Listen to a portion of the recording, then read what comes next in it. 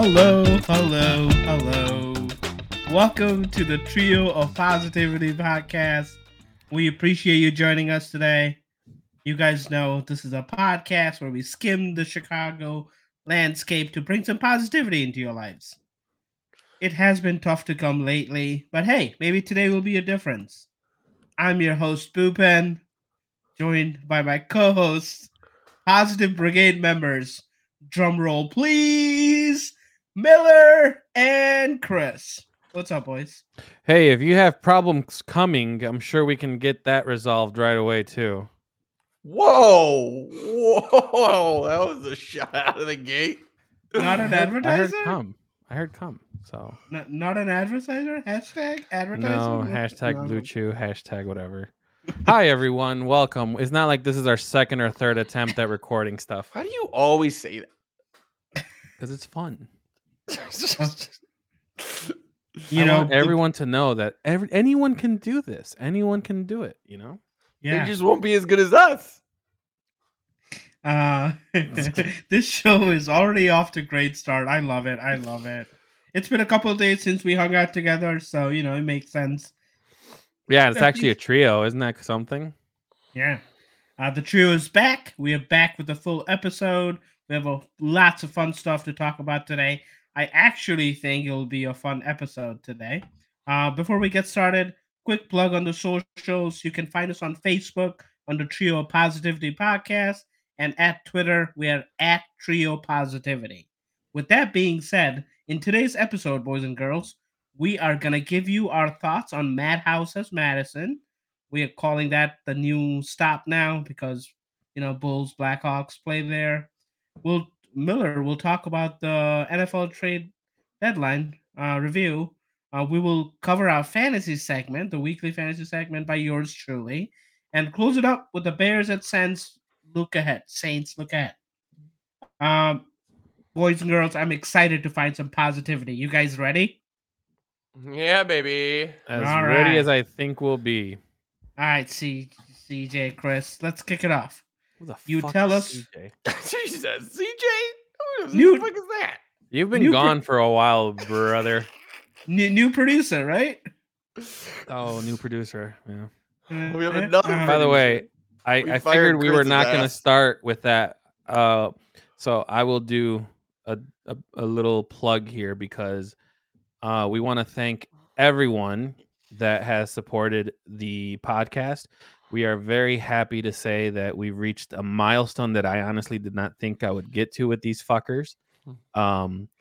We have over 20 episodes, I think over 30 with the recaps that we've done. And we have surpassed 1,000 plays. So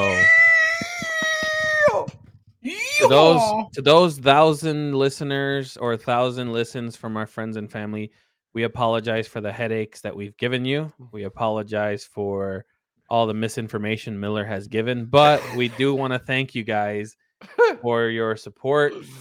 The reviews on Apple and Spotify, they help us out. We've actually seen some growth in the podcast. So wanted to get that out of the way, but I want to take us to the Madhouse on Madison update. We will be giving updates for the Blackhawks, and we'll it'll be quick. It's kind of just to give you guys a recap, and then if we hear something that somebody wants to say, we're gonna go ahead and get going with that. So the Blackhawks are gonna start first.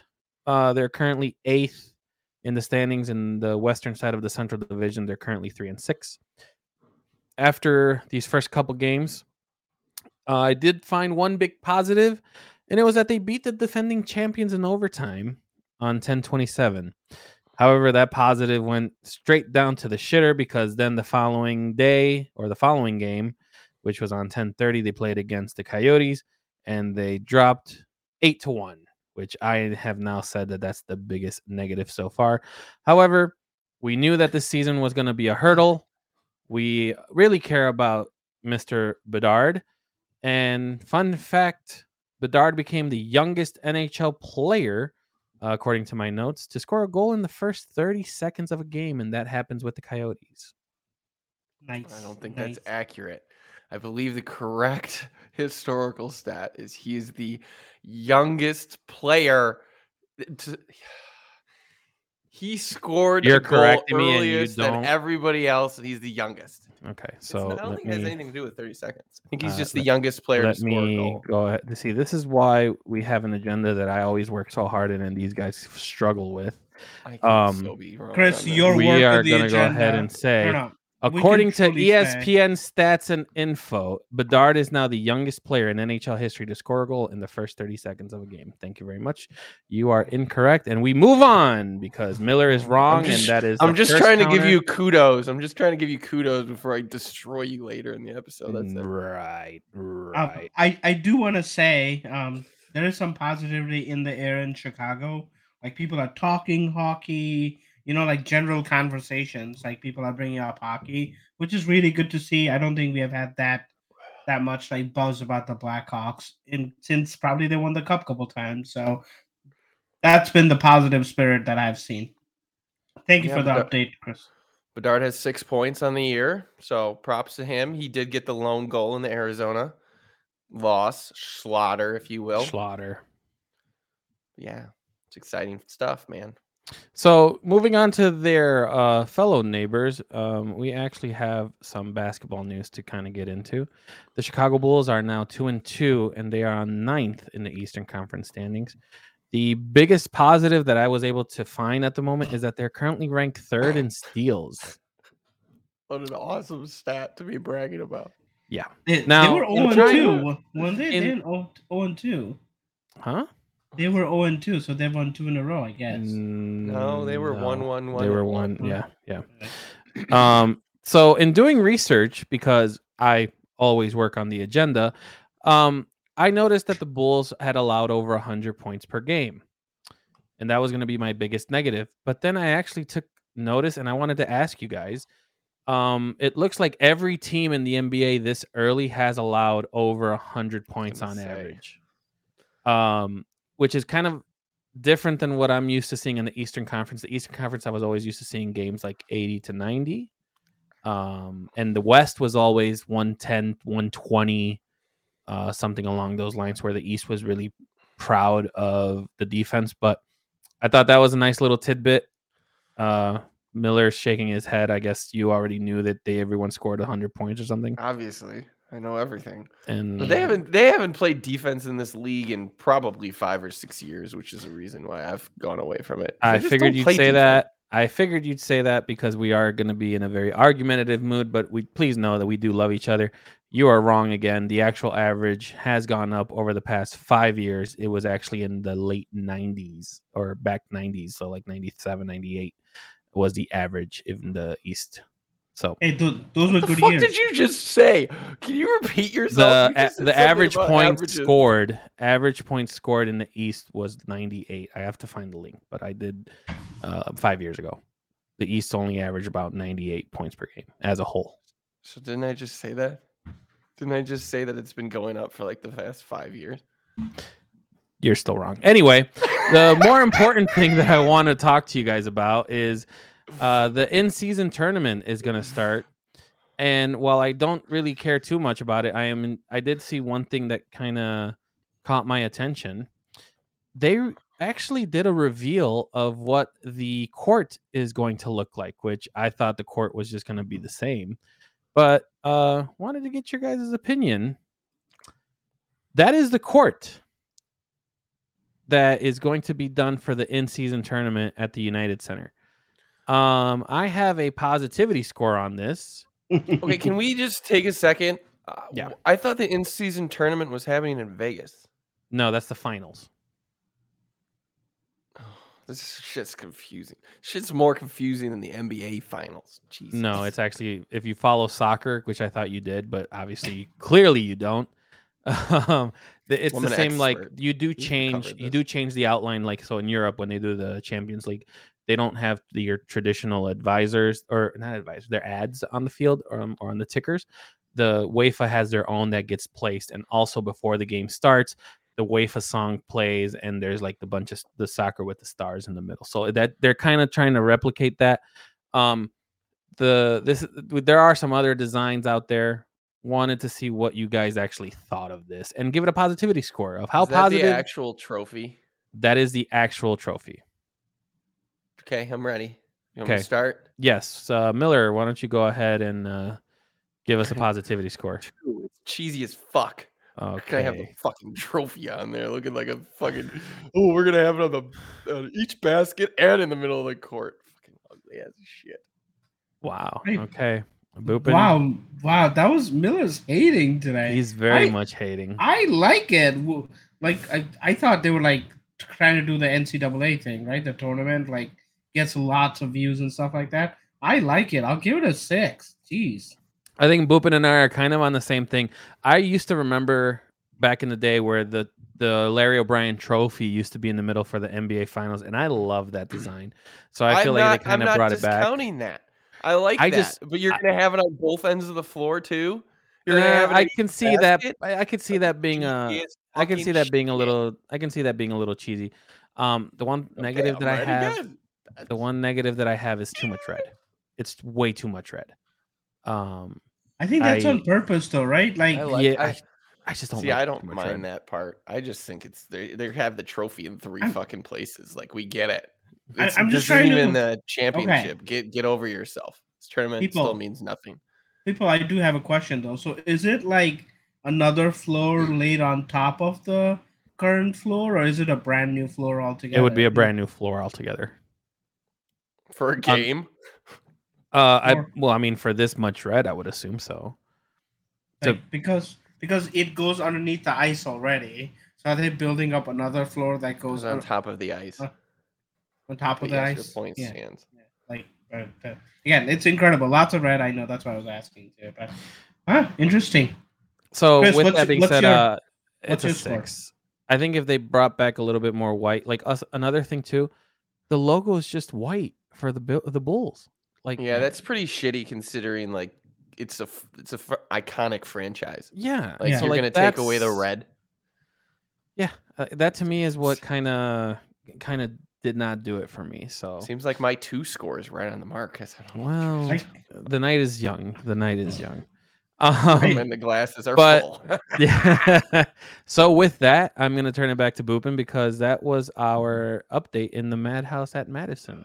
Yeah, lovely. Looking forward to what that changes mean for NBA, for our experience as fans. They fucking aren't doing much in the regular season, so maybe they'll do something in this tournament. Coming up next, we have Miller talking about the trade deadline, which wasn't as big names moved, but definitely some big movements out there, some big movements out there. Miller, what you got for us? Yeah, just 2 huge defensive ends get moved, but no big names, guys. No big names were moved. We're good. A 2-time All-Star safety got moved. Nope, we're good. No big names moved, guys. We're good. Let's just move on. Come on, bro. Get with the fucking. It was not McCaffrey, okay? It was not McCaffrey, is what I'm saying. I said it. It's not McCaffrey. We got spoiled after last year. Kevin Byard is a freaking 2-time All-Star. You're going to sit here and think it's nothing? McCaffrey's a Hall of Famer. Come talk to me when that happens. Why don't you go be a 49ers fan? Jesus. Why is it picking me? I want to show you guys. Okay. Stop talking, everybody. It's Miller's turn here. All right. So we have some big news on the trade front, including our favorite Chicago Bears getting their own defensive end in a trade. We're going to save that segment for last because it's going to be a beautiful discussion that I am excited for. Yes. But some other big news that happened on the trade deadline, at least the biggest ones probably coming with our team up north with the Vikings. They got a trade for Dobbs out of Arizona. So they got that quarterback that may lead their team. We don't know yet because the rookie is going to be starting this week, but he could be their quarterback for the foreseeable future. Pair him with JJ and Addison, and damn, I'm scared. But a little confusing because they traded away their best offensive lineman in Ezra Cleveland. So he got traded to the Jaguars. So they brought in a quarterback and traded a good lineman. So who knows what the fucking Vikings are doing? They're being the Vikings, apparently. Packers surprised a lot of people, including their fans, by sending off Rasul Douglas to the Bills. They kind of did they got Douglas and a fifth and got a third back. So they kind of did a swap there. The Lions, the big teams in the North, they got Donovan People-Jones. He is going to be another wide receiver for that team. Other than that, there was some other pieces floated in there. Like I mentioned earlier, the Eagles got Kevin, I think it's Baird.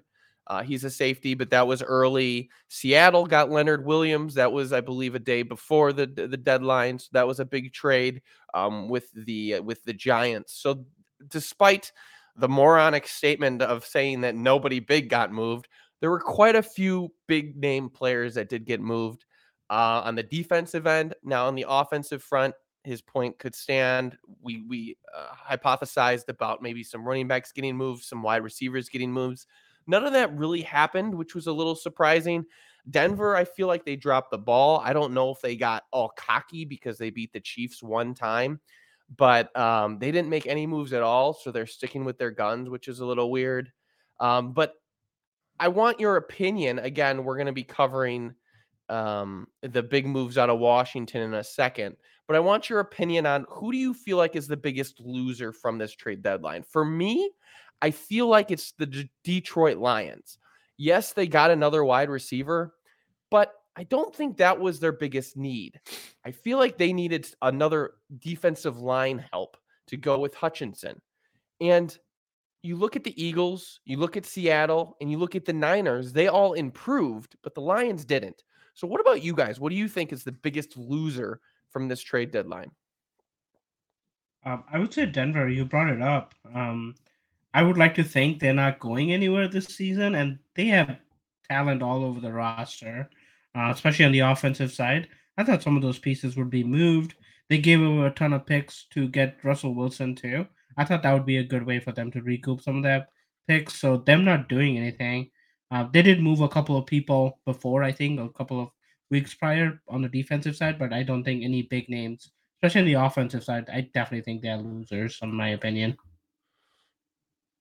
I don't know about you guys, but I feel like the Commanders are going to be a interesting team to watch the next couple years. But it does look like they're kind of setting up for the next coach or the next GM to be Let's prepared. talk So I would about say, the team we haven't talked about. Thanks. Appreciate that. There's fucking I mean- 31 other teams that you could talk about, but yeah, sure, let's talk about them. I mean, it's true though. They made the most deals. They I obviously don't think made they're the one with. losers. They got good draft capital back. I think they got good draft capital, but at the start of the season, that they had some decent expectations. I wouldn't say they had high expectations, but they had decent expectations. Okay, you can stop talking now. With the new owners, are you kidding me? They did not. Jesus. Who's their quarterback, Chris? Fire today. They've sold more tickets. They've sold more tickets this year than the previous year. Doesn't Sam fucking matter. Howell. I'm not a Commanders fan. Okay, exactly. They have you didn't know their quarterback's name. They did not. Who's have their kicker? Oh, I should know this. It was Cairo a few years ago. Oh, it's not. So fuck you. Go ahead. Keep going. I don't know either. But like, they did not have very high expectations. They were projected to be the worst in the division. But let's fast forward to where we are today and what happened. Like I mentioned, or like Chris mentioned, the Commanders made some moves. So in the offseason, if you remember Darren Payne, he was a big free agent coming out of Washington. He was a highly sought after in the offseason. They did manage to sign him back on the line. But with that being said, that left two guys, Martez Sweat and Chase Young, unsigned on that Studley Young defensive line. So what they did, those two guys were on expiring contracts, so they proceeded to trade them off. Chase Young going to the 49ers for a conditional third-round pick, and Sweat coming to your Chicago Bears. So we got two of those guys. So Washington kind of got rid of both of them. It was a little surprised that they got rid of both of them, but they knew that at least one was going because we figured that they wouldn't be able to pay both of them. So they were able to spin those off for draft picks, kind of resetting like Chris did talk about with the new ownership, trying to do a little bit of a reset there. But you're so wrong. It's just a stupid point. They didn't have expectations. You just repeated the point. Oh, God. They didn't have expectations. But Hold on, my ears are bleeding because of how wrong you are. But go ahead. Keep going. So the big names, both of those were moved. So boys, the Bears got Montez Sweat, defensive end for the Commanders. How you feeling? Wait, we are actually going to talk about this now? Yeah. Okay, so we're not following the agenda, but okay. We are following the agenda. I literally told you before that we're going to start with the trade, and then we're going to end with the Bears trade. Actually, Hey, I Chris kind of cares a lot about the agenda, Miller. Yeah, okay? That's not. You don't even work on the agenda, Miller. But no. But see, before honestly, I do want to hear your opinion first because we always mention. Okay, let's do something different. Let's do something different. I don't think we're all cocky pieces of shit, so I don't think this is gonna matter. But everybody give a positivity score on the trade. As it stands right now, no extension. I'll start. I'm gonna give it a 6. I was thinking a 6 too. I was thinking 7. You're giving it a 7? I'm kind of giving it a 7. Yeah. Okay. I thought we were gonna disagree on this. I guess we might be agreeing. Okay. Let me get this piece out because I think this is where a lot of us in the chat group that we have is valuing the draft pick that was given. And I think we had this discussion. Actually, we had this discussion when we were talking about Claypool, but before we started a podcast, didn't we? We talked about what polls is valuing a number 2 pick, and we were all over the place.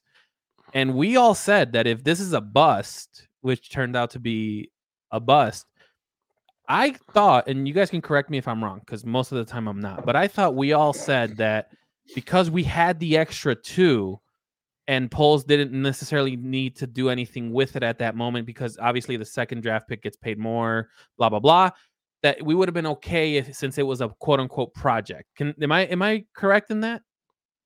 I don't remember necessarily. Okay. So I know I for one can speak for myself. I don't like talking about this trade because it was a disaster, but I did support it at the time because the theory was we weren't going to get a wide receiver most likely in the draft. The draft wide receivers weren't elite, so we took a chance here. I supported it. Obviously fell flat in its face because of things that we don't know everything that went behind it. But with this move, although I gave it a 6, I am very excited about it. We've been hearing a lot of good things. The issue with it is when you compare the Montez Sweat trade with the Chase Young trade. The Chase Young trade went for a conditional 3rd, and the Montez Sweat went for a top 2nd, right? Because right now the Bears are projected to have the 35th pick as their 2nd, so it's a top 2nd. So that's almost 2 rounds of difference in talent. So that is the concern that has been talked about throughout Chicagoland in these last 2 days. Now, I want to throw some things out here to kind of settle our listeners because there is that drastic thing. And realistically, a lot of the talk was about Chase Young, not Montez Sweat, which was kind of interesting. I think that has a lot to do with the name and Chase Young being the number 2 overall pick a few years ago. But just keep in mind that Chase Young hasn't played a full season since his rookie year, and he's on an expiring contract. He tore his ACL in 2021, and he played 3 games last year. I don't believe he got a sack. So he has about 5 sacks this year, so he's kind of bouncing back, but he does not have knees. He has a torn ACL in one, and I think his meniscus got took out in the other. So he does not have knees. So when you're evaluating picks, like I think Chris was getting to, one stat that came out that has been talking is the success rate of a 2nd round pick, specifically a top 10, top 5 in that 2nd round. So basically it was determined by Bears staff as well as other executives. It's come out that they give it about a 40% chance of drafting a good player with that pick. So whether you like it or not, what Poles is doing is he's seeing that and he's saying, if I can trade this and get a good player out of the gate, then I negate that additional 60%. So that's what he's doing. Whether it's right or wrong, whether you agree with it or not, that's the kind of the logic behind that. Now, it obviously backfired horribly with Chase Claypool, but there's one note. The other note is the response out of Washington. I was listening to some radio shows, specifically ones in the Washington area, and many of the fans before Chase Young got traded were calling in and complaining about the fact that they got rid of Sweat rather than Young, which I thought was kind of beneficial to us. Multiple people called in and said, I don't understand this trade. Why are we getting rid of Sweat? And then you have multiple people within the organization praise the guy. We did not experience that with Chase. It was like immediately out of the gate, they came out and just started attacking him, Pittsburgh, and saying how poor he was and blah, blah, blah. So I think that changes a few things. I'll let you guys interject with any of your opinions as well. Boobin, you want to kind of get some points in here? Yes, sir. Thank you. Thank you for the opportunity to speak. You're welcome. Yeah. Jesus Christ, that was a long monologue.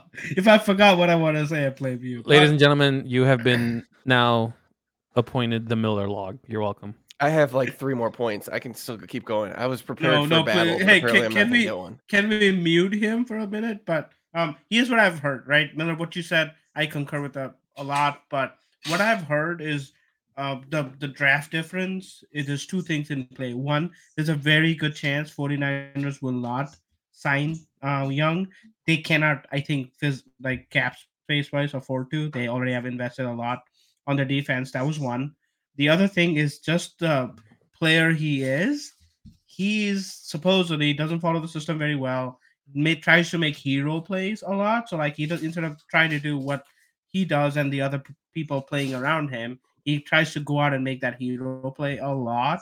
And so that's why he was a liability at times. I'm not saying discounting who he is, what his talent is, but his knock was versus Sweat was he's not a systems guy, doesn't do what the team wants him to do, tries to make hero plays, was the only 2 things why I think the draft picks were like slightly different, in my opinion. And there's a lot of conversations that happen during these trades, right? We are not privy to most of them, but I would like to think that Pace in some level probably understands Polls, Ryan guy.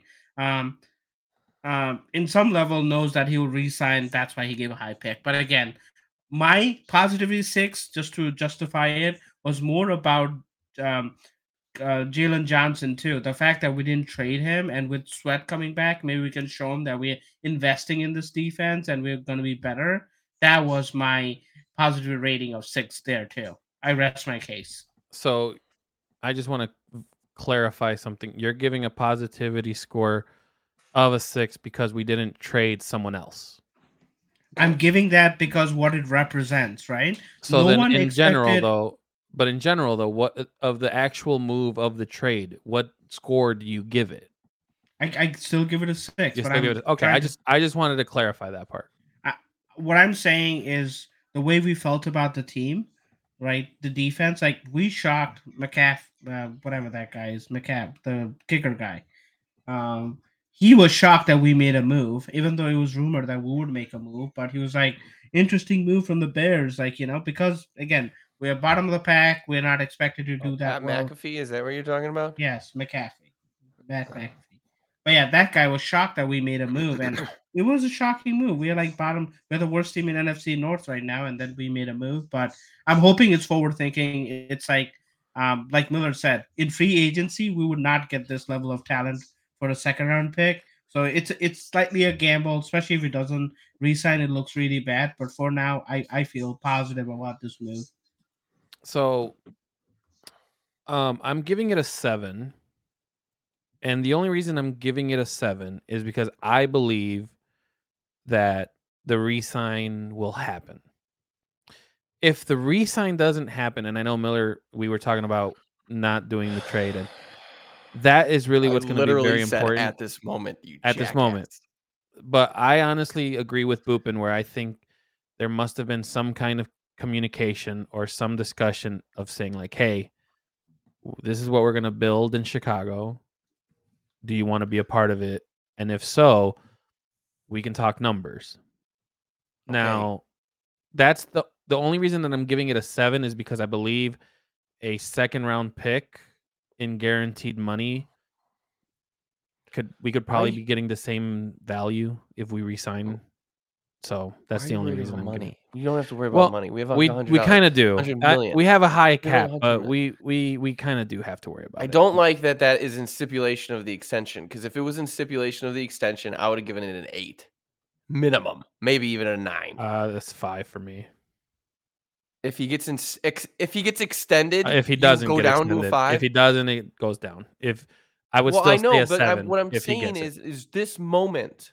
There's no extension on the table. There's the thought process that it could happen, but there is none. So I would have it at a 6. If he does get extended, it immediately becomes an 8 or 9 for me. I Awesome. don't like your point with Jalen Johnson, to be honest, because a few things here that we could have got into later, but might as well just get it in now. Jalen, first, there was a few reports that came out after he was been talking about his contract, basically stating that he didn't want to discuss contracts till the end of the year. And then there was a subsequent report that came out that said that he wanted to be the first one to get paid because he didn't expect the trade. So it's interesting, that Jalen Johnson situation, because he didn't get traded. That was a big one. He came out, he had a presser today talking about things.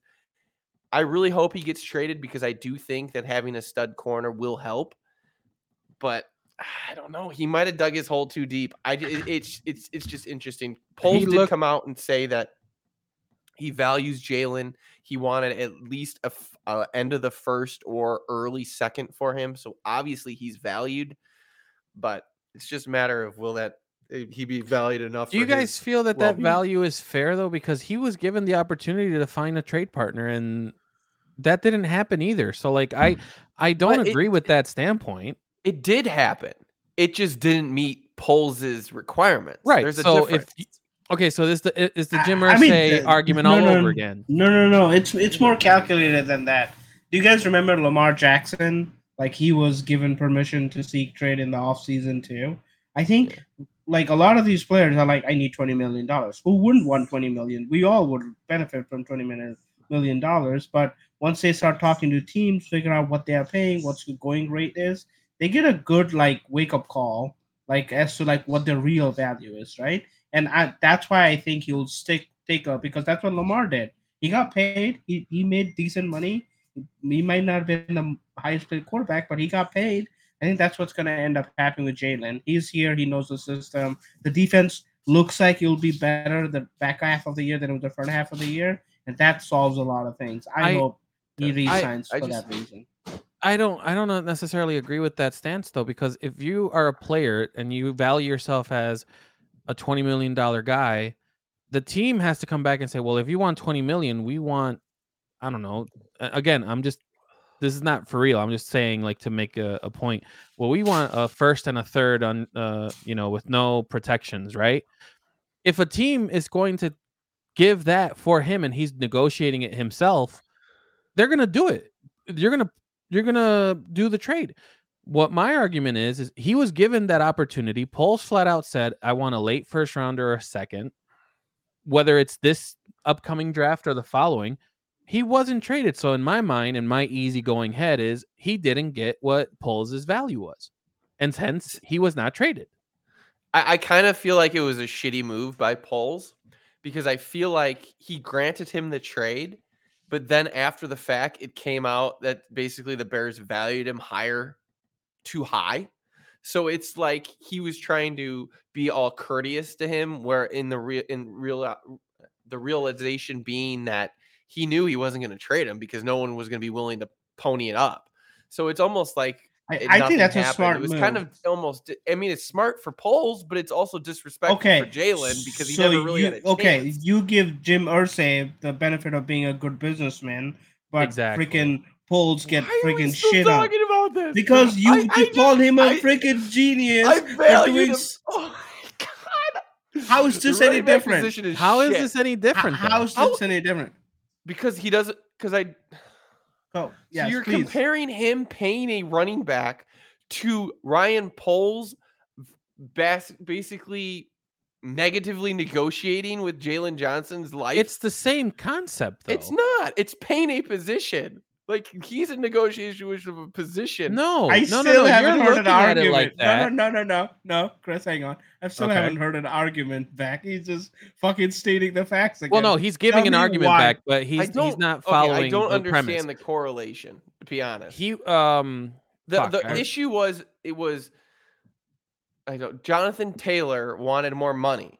Irsay did not want to give him more money. Irsay said, he said, "Find me a trade.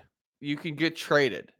But that was never "Find my me issue. a trade." That was never my issue. This conversation revolved around paying running backs. It never revolved around his ethical responsibility of finding a trade partner. We never discussed trades with Jonathan Taylor. It was strictly on I supported Irsay's stance and not paying running backs. So I don't know why this is being brought up. Boopin needs to move on to his segment, but I just want to ask one question. This is not over. I want to ask one question. I just want to ask one question. I have more stats. Well, hold on. We're already at 36 minutes.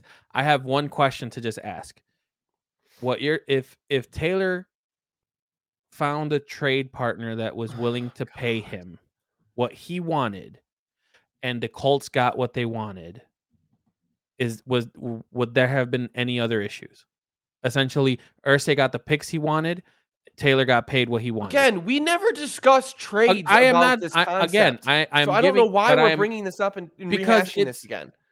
It's a legit question though. If a trade had occurred because Taylor got paid and Irsay got what he wanted, would that have been the fair thing to have? Like, is that not both parties being happy?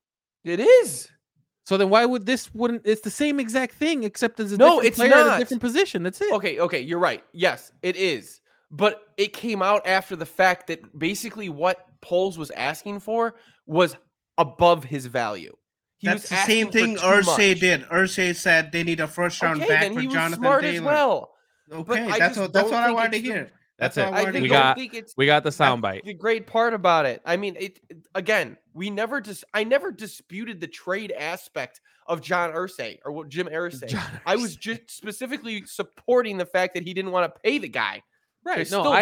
I understand that part, but I'm just saying the whole story was he also had the opportunity to find his deal. That's all I was trying to say. That's it. Yeah, me too.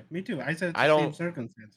Fist bump, whatever. But back to the point at hand, because this is a stupid tangent. Montez Sweat, a few things we want to touch on because Chris didn't touch on the article that he literally put out there, but I'll cover it since I kind of read it. The media has come out bashing this trade for a few reasons. One of the reasons is it's unexpected because the Bears are bottom feeders and his contract is expiring at the end of the year. That's one. The second one is, again, giving up a second round pick. So let me start with number one. Number one, we are bottom feeders of the league. Yes. But I think that, as Boopin stated, it's a future looking thing that we're going to do. If Montez Sweat does not get extended, this trade is worse than the Claypool trade. I will be on point to say that right now.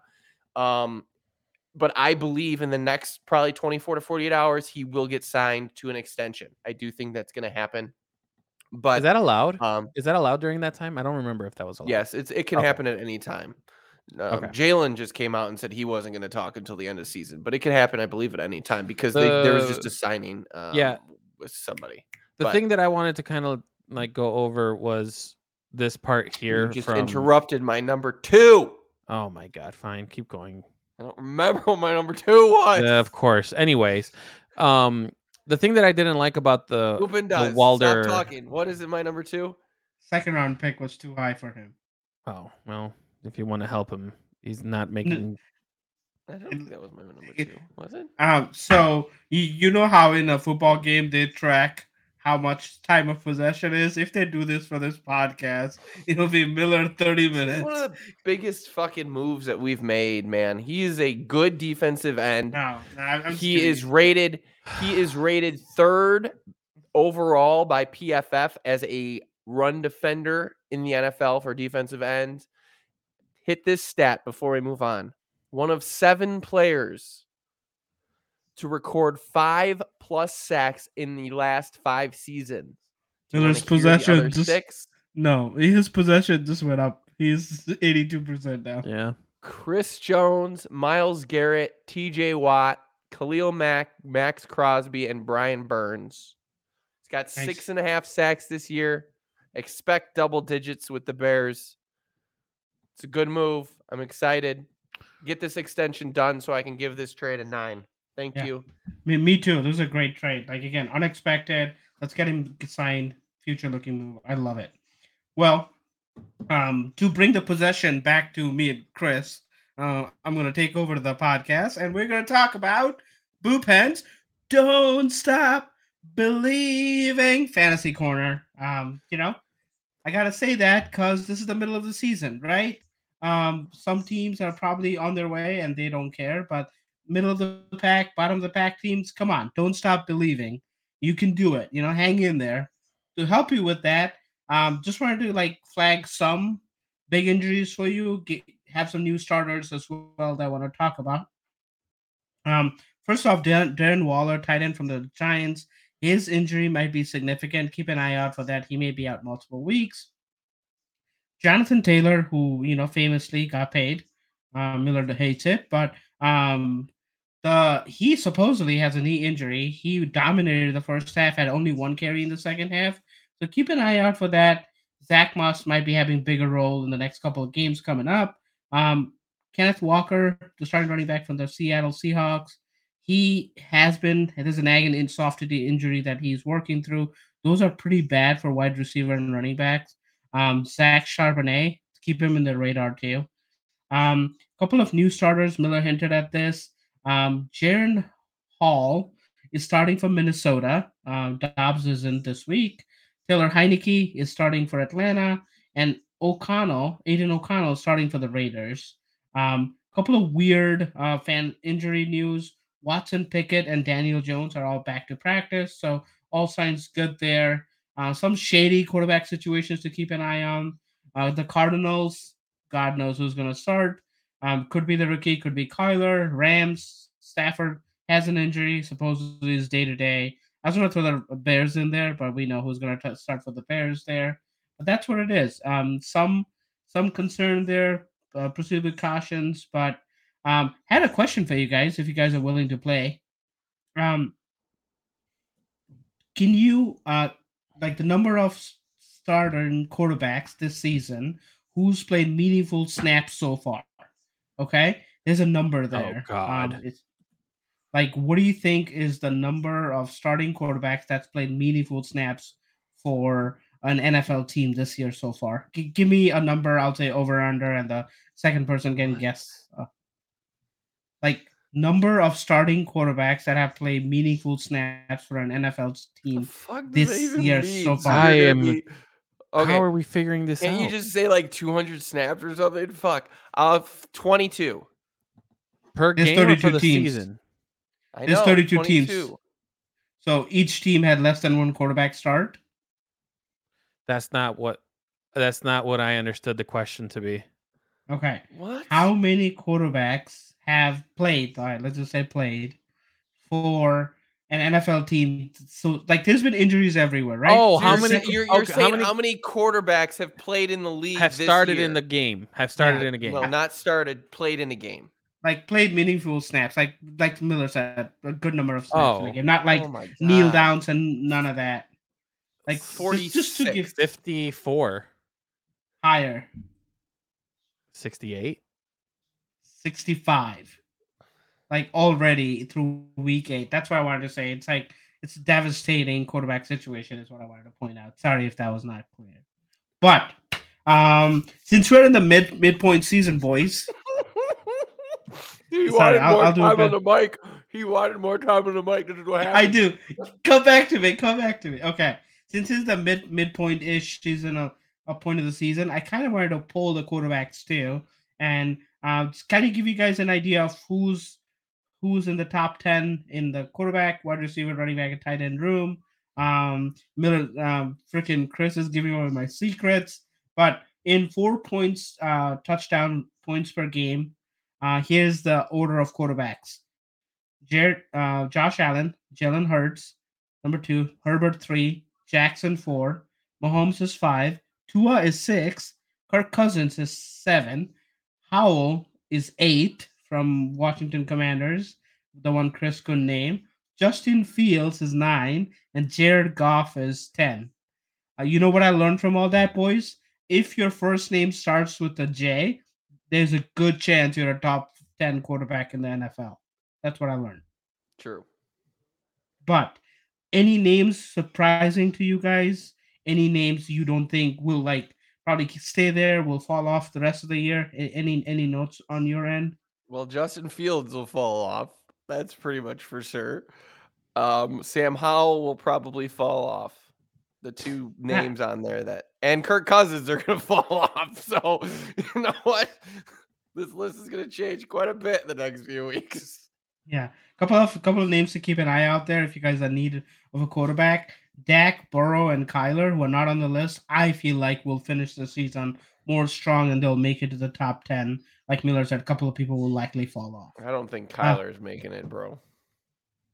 Just a hunch here. In terms of wide receiver, 7 games.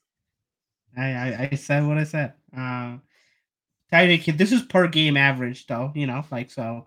If he has a good couple games, I feel like he. I thought it was the most touchdowns. Someone's not paying attention because they didn't work on the agenda. So, but continue. This wasn't done when I did the agenda, for the record.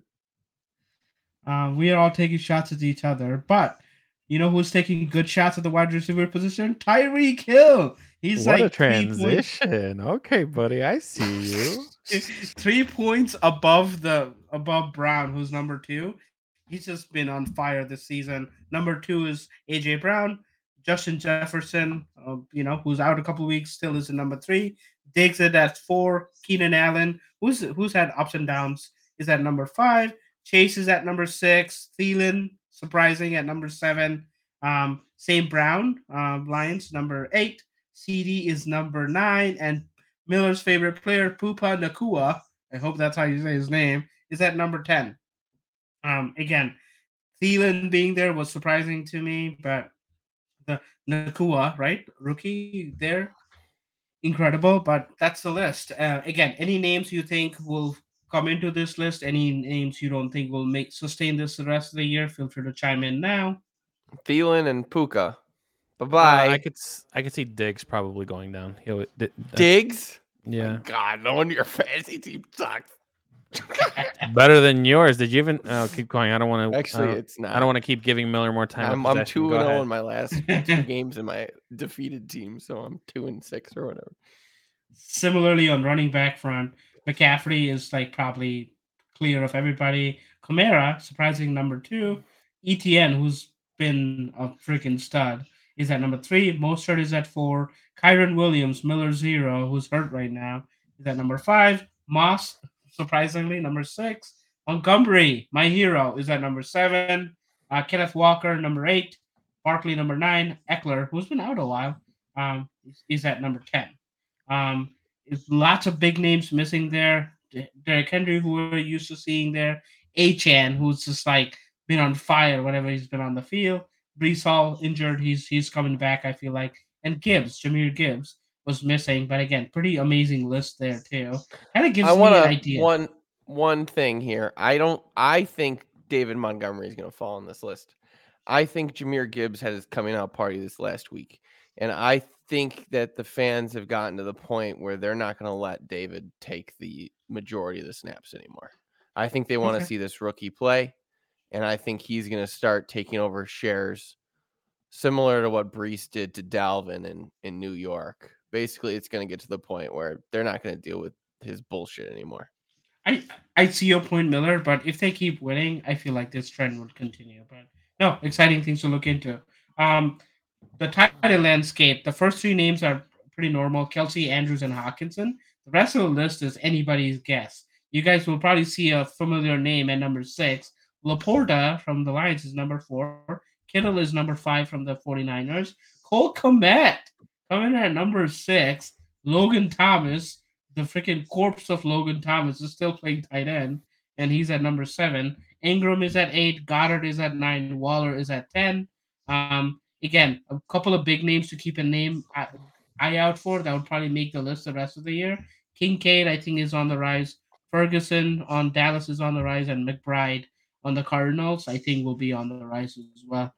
But yeah, like we are in the midpoint of the season, just trying to point out who's doing well and who you can keep an eye out for the rest of the season here. That was very informative. Thank you, buddy. You got Okay, it. host. I love doing this. I love doing this. All right.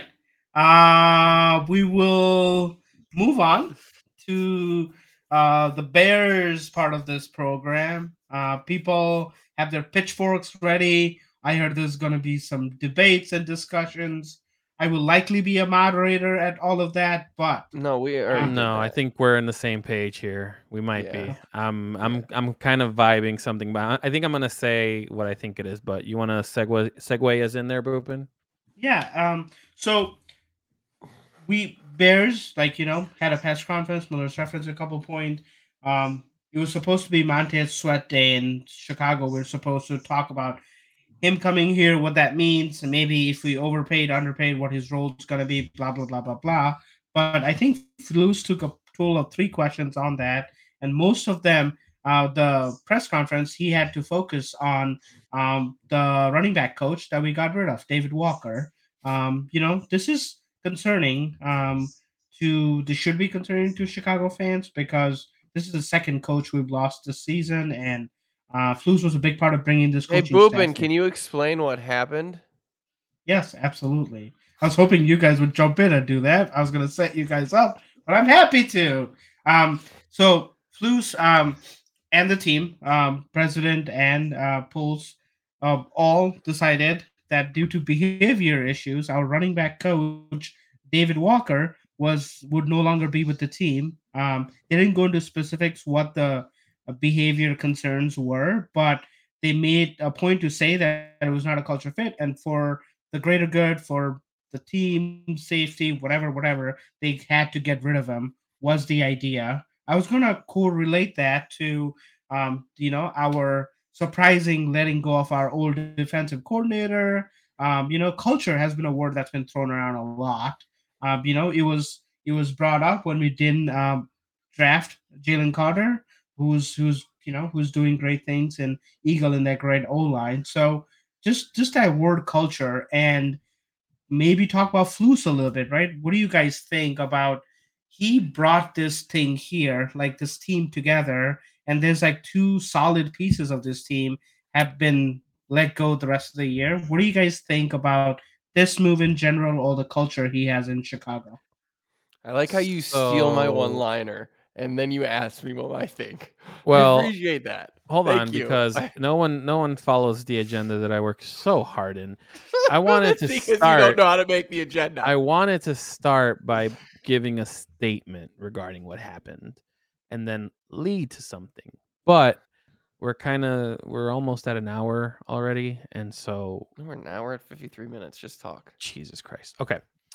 I didn't catch the full press conference. But there's 2 things that I did not like. Obviously, we kind of talked about it, and I kind of want to reference it here in the article. Um, the Chicago media kind of did a good job of asking some questions to kind of see where everything was at. There was a couple points where the coach was basically saying, like, with 2 coaches evaluated and vetted now not meeting the standard, like, what's the whole point of that? Flus then kind of says, I would say the responsibility is there because I'm the head football coach. I would also say that the standard has to be met, right? And when it's not met, you make the decision. We did that. Okay. Fair enough. You think that he was not good for the culture, right?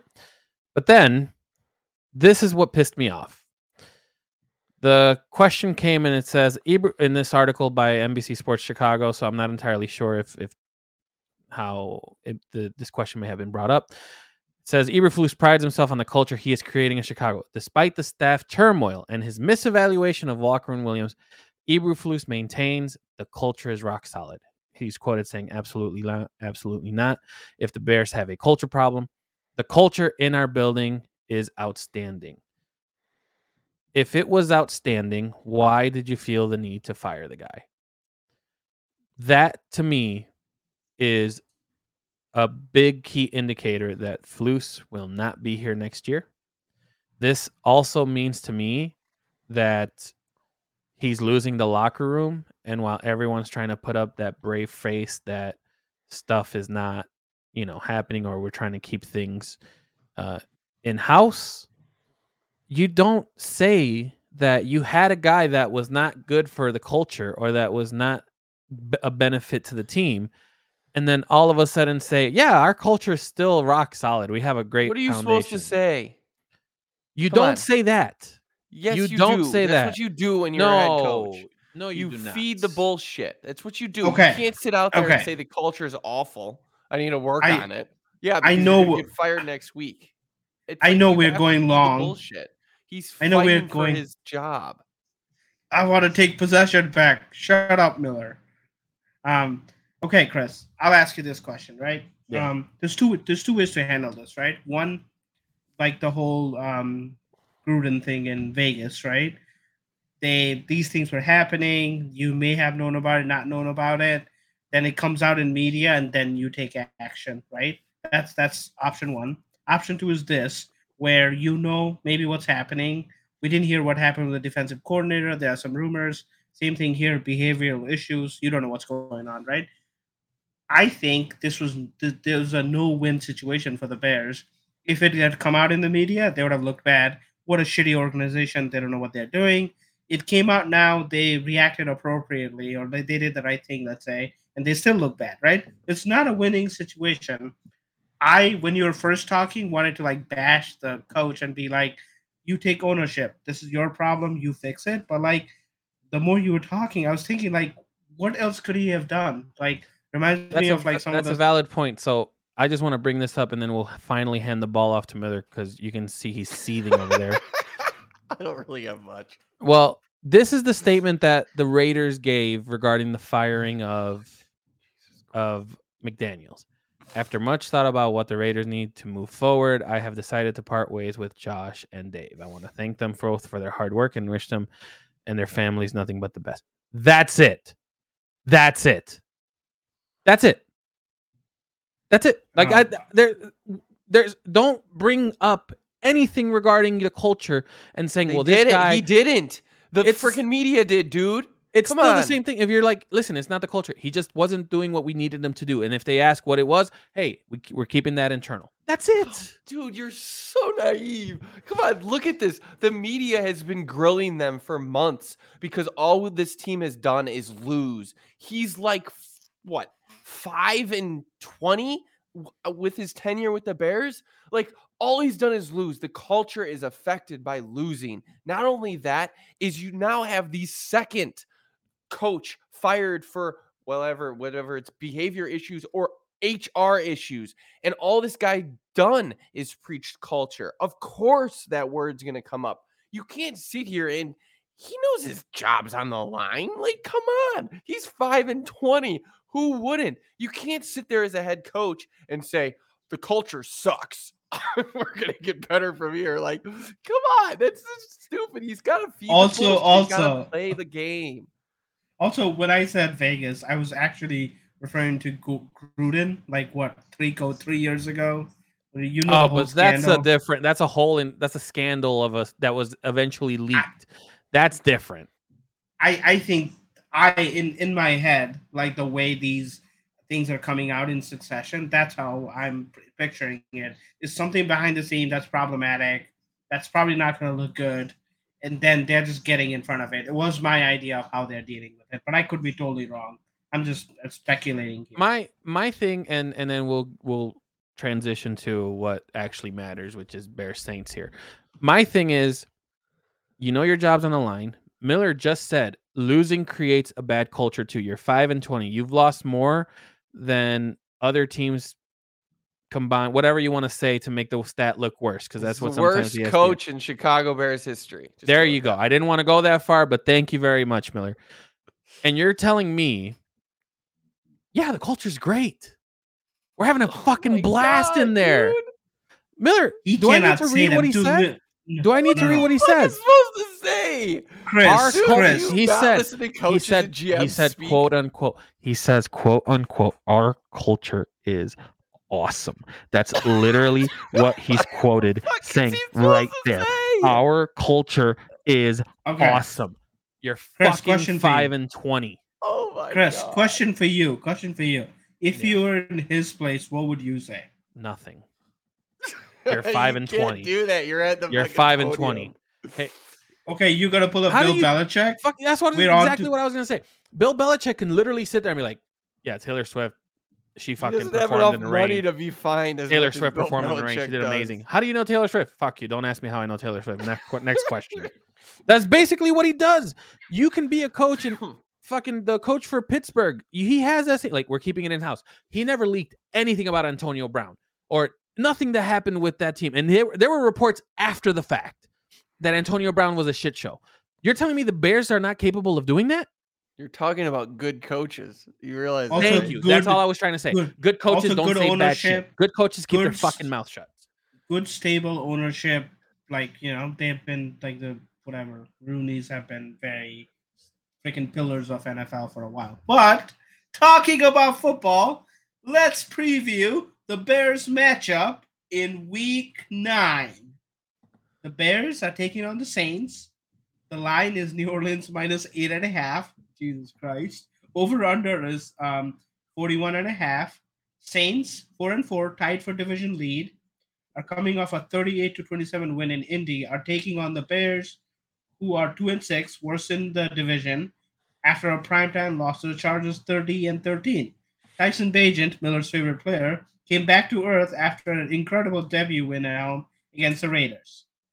Now, here's we can talk about a couple of different things. I want to throw to you guys. What are you looking for this week, right? Last week was a freaking, we got embarrassed on national TV, even though we expected it. It was still hard to see them lose. What are you expecting happens this Sunday? Chris. I didn't want to go first. I wanted to say, what am I expecting? I'm expecting Eberflus to be fired after next week. The same fucking thing. That's what I'm expecting. I don't know. I don't know what to expect. I don't know. I'm just. Well, I'm I think not- we talked about it a little bit too, Miller, in our live stream, which sadly we couldn't upload due to internal shit that I couldn't figure out. Or sorry, the producer couldn't figure out. Damn CJ. Fucking CJ. Field is out, right? It's been confirmed. Bagent is starting. So, I mean, it's an indoor location. There seems to be a couple Bears fans in that stadium sometimes when the Bears play. I mean, who knows? It's fun city to go to. We always good lose New Orleans and New Orleans.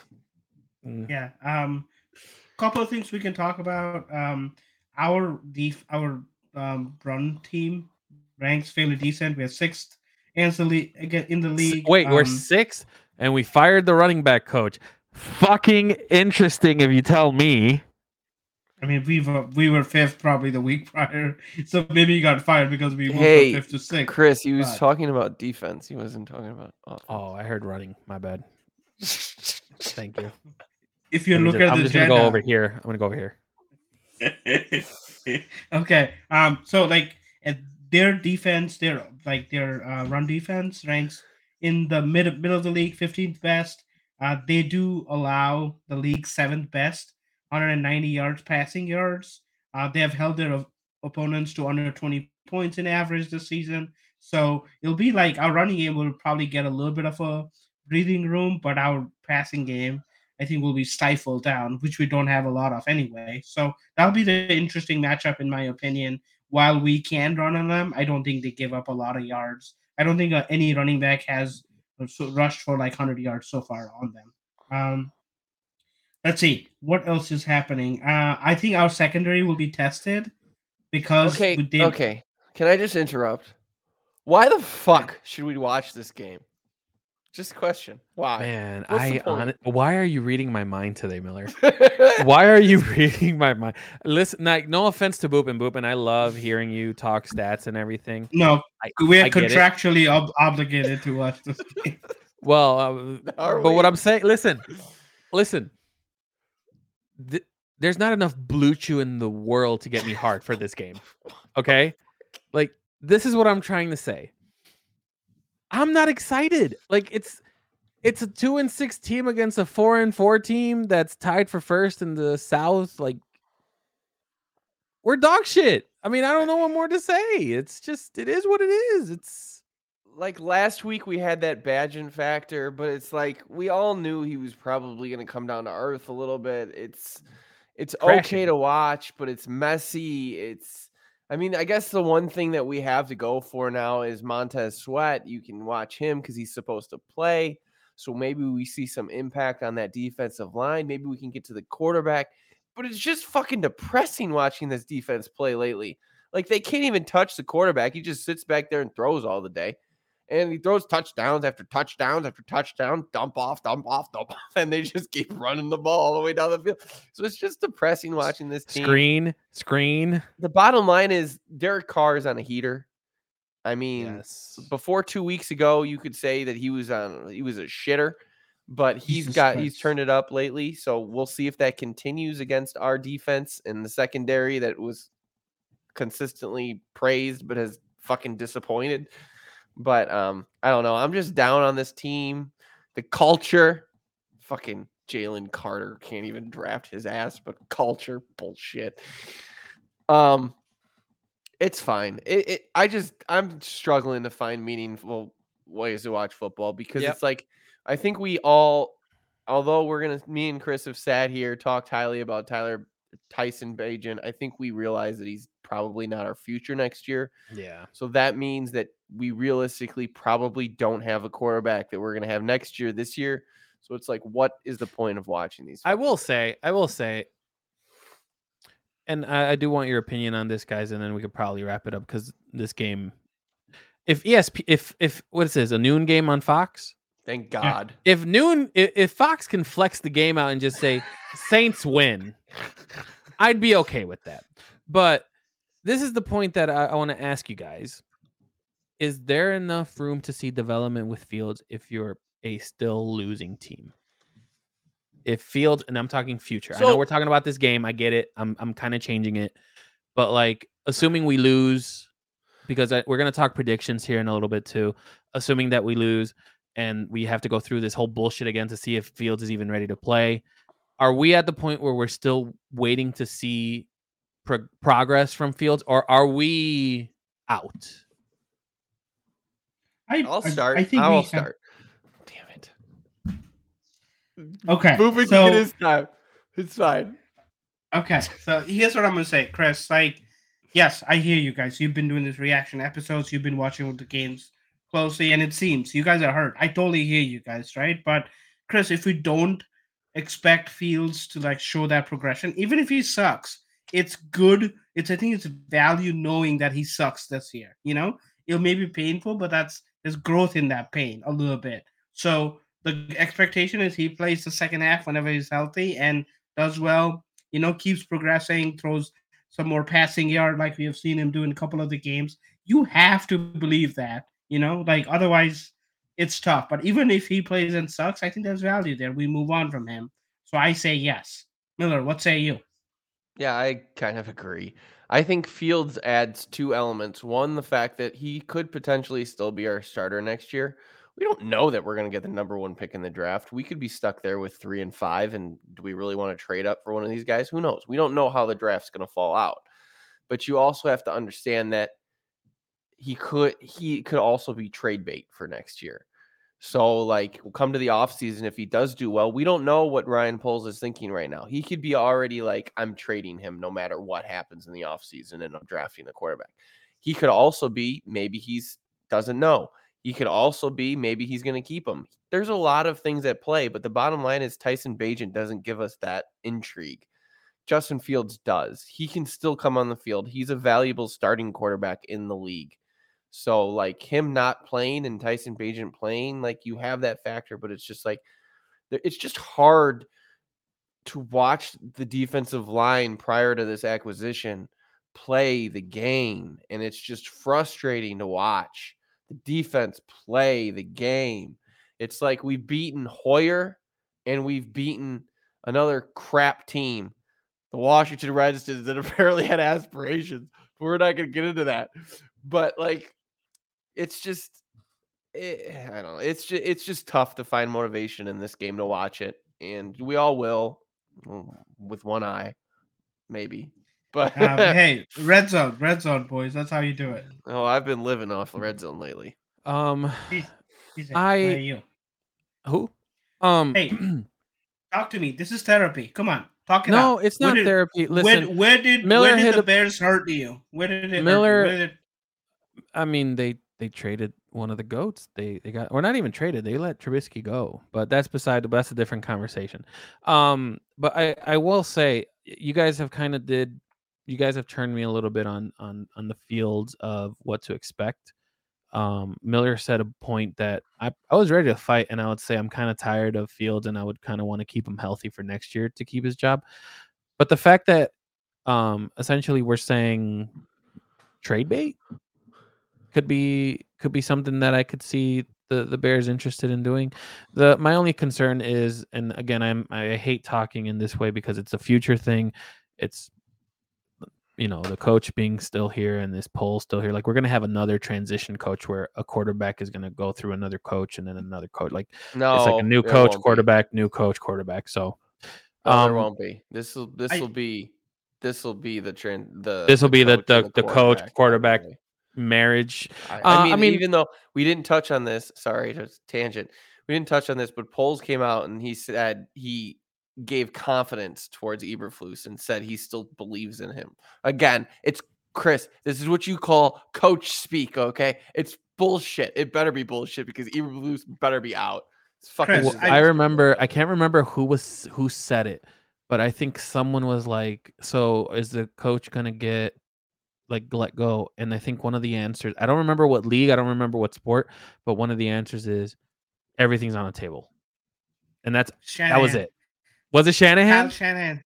He said, like, someone was like, "Do you know Garoppolo's gonna play Sunday?" And he's like, "Who knows what's gonna happen? I mean, walk out of here, get hit by a bus or something." Yeah, or like everything's on the table. Like, that's kind of the answers that I would be like, "Fuck, that's coach talk." But you know what? It's coach talk that's in every media, and then you can then just start speculating. That's perfect. But now that you're kind of questioning cultures, or okay, not questioning, but you know what I'm saying? Like, we can now question cultures because of what we're seeing occur in front of us. The stuff that's written in the media is making it worse if you're quoted. One more positive I'll give you guys is, like, yes, we need to look at Fields or Bajan, whoever our quarterback is, right? Think about Darnell Wright. Think about DJ Moore. Think about Cole Kmet. Like, yes, we need to have a sensible offense, but these people are also being graded and, like, reviewed every day on every tape. Same thing with the defense, right? Ngakoue is probably on a 1-year deal, right? But, a couple other people might have longer deals. Jalen Johnson, does he need to be renewed? So, yes, we need to look like a full team, but there's still elements of the team that we're excited to see. Braxton Jones is probably coming back this week. He was a stud last week. We haven't heard anything about that. I haven't heard that yet, unless it's on Twitter. He's eligible to come back. He's eligible, but I think we haven't any news about him. Miller hasn't seen the Twitter news yet, which he follows profusely. Nope, hasn't been out there. Nothing on that. So we're gonna fake news, Boopin. Fake news. We're gonna start wrapping this up a little bit, but we're gonna give you guys a small preview of what occurred with our predictions. Miller and Boopin were correct. I believe you both said loss. That was gonna occur. I was probably gonna change it to a loss, but beforehand I did keep it as a W, so we'll keep it as a W. But I think you guys can have my back, and I did kind of say, like, we're losing. Like, but I'll still take the L as far as the prediction goes. I don't know why you're talking about predictions at the beginning of the year when we don't have our fucking quarterback, but whatever. It's fine. We're gonna move forward with this. That now leaves Miller leading the trio of positivity with 1, 2, 3, 4, 5 wins. I am second with 4, and or not wins, but correct predictions. Boopin getting in the back with 3. So now we move to New Orleans. Boopin, prediction with an L. I say 28-17 Saints. Wow. Okay. Interesting. Miller? Loss. Do you want to give a score or just a loss? 24-13. 24. Saints. 24-13 Saints. I'm going to say 34-14 Saints. I like that. One thing that was very interesting when I was going through the list, because for our listeners, we created the agenda a while back, and I kept the list. Miller put in that Carr improves this team. And Miller, just to kind of bring this back to you, and then we'll wrap it up. Are the Saints where you think they are, like where you thought they would be back then? Or do you think they're overachieving or underachieving so far with a 4-4 record? I think they're, well, with the 4-4, with the record, I think they are achieving what I thought they would achieve. But like overall, Derek Carr has definitely underperformed. I thought he was going to be better. I thought he was a better quarterback. And Chris Olave hasn't been used enough, but they've been skating by. They've been lucky. They got Ed Kamara back, which was a big move. They got him. They got Chris Olave, who's a stud wide receiver, and they got Michael Thomas. So they got the weapons. But overall, I think that team's a little underachieving. But 4-4 is about the record that I thought they would be. I just thought they would be a little more dynamic. And Boopin, you had your hand up. Yeah. So they're leading the division, right? That's some. No, they're tied. They're tied. Yeah. So they're tied for a division lead. But what I want to say, you guys ready for this? The Saints were who we thought they were, or what it is. The Saints were exactly who we thought they were. That's all I had to say. I don't get the reference. I don't get it either. I don't get it. All right. Hang on, that Arizona coach that hated I know where we know where that's coming from, but we don't know why you decided to use it. But hey, let's go ahead and get us out of here, Boopin. All right. Thank you for listening to us today, people. Hope you had some fun. Hope we brought some positivity into your life. We like doing this, so keep those feedback coming. That's how we grow together. Maybe someday in the near future, we'll bring some positivity into your life. But until then, we'll suffer in this misery together. Thanks again for listening to us. On that positive note, have a great night.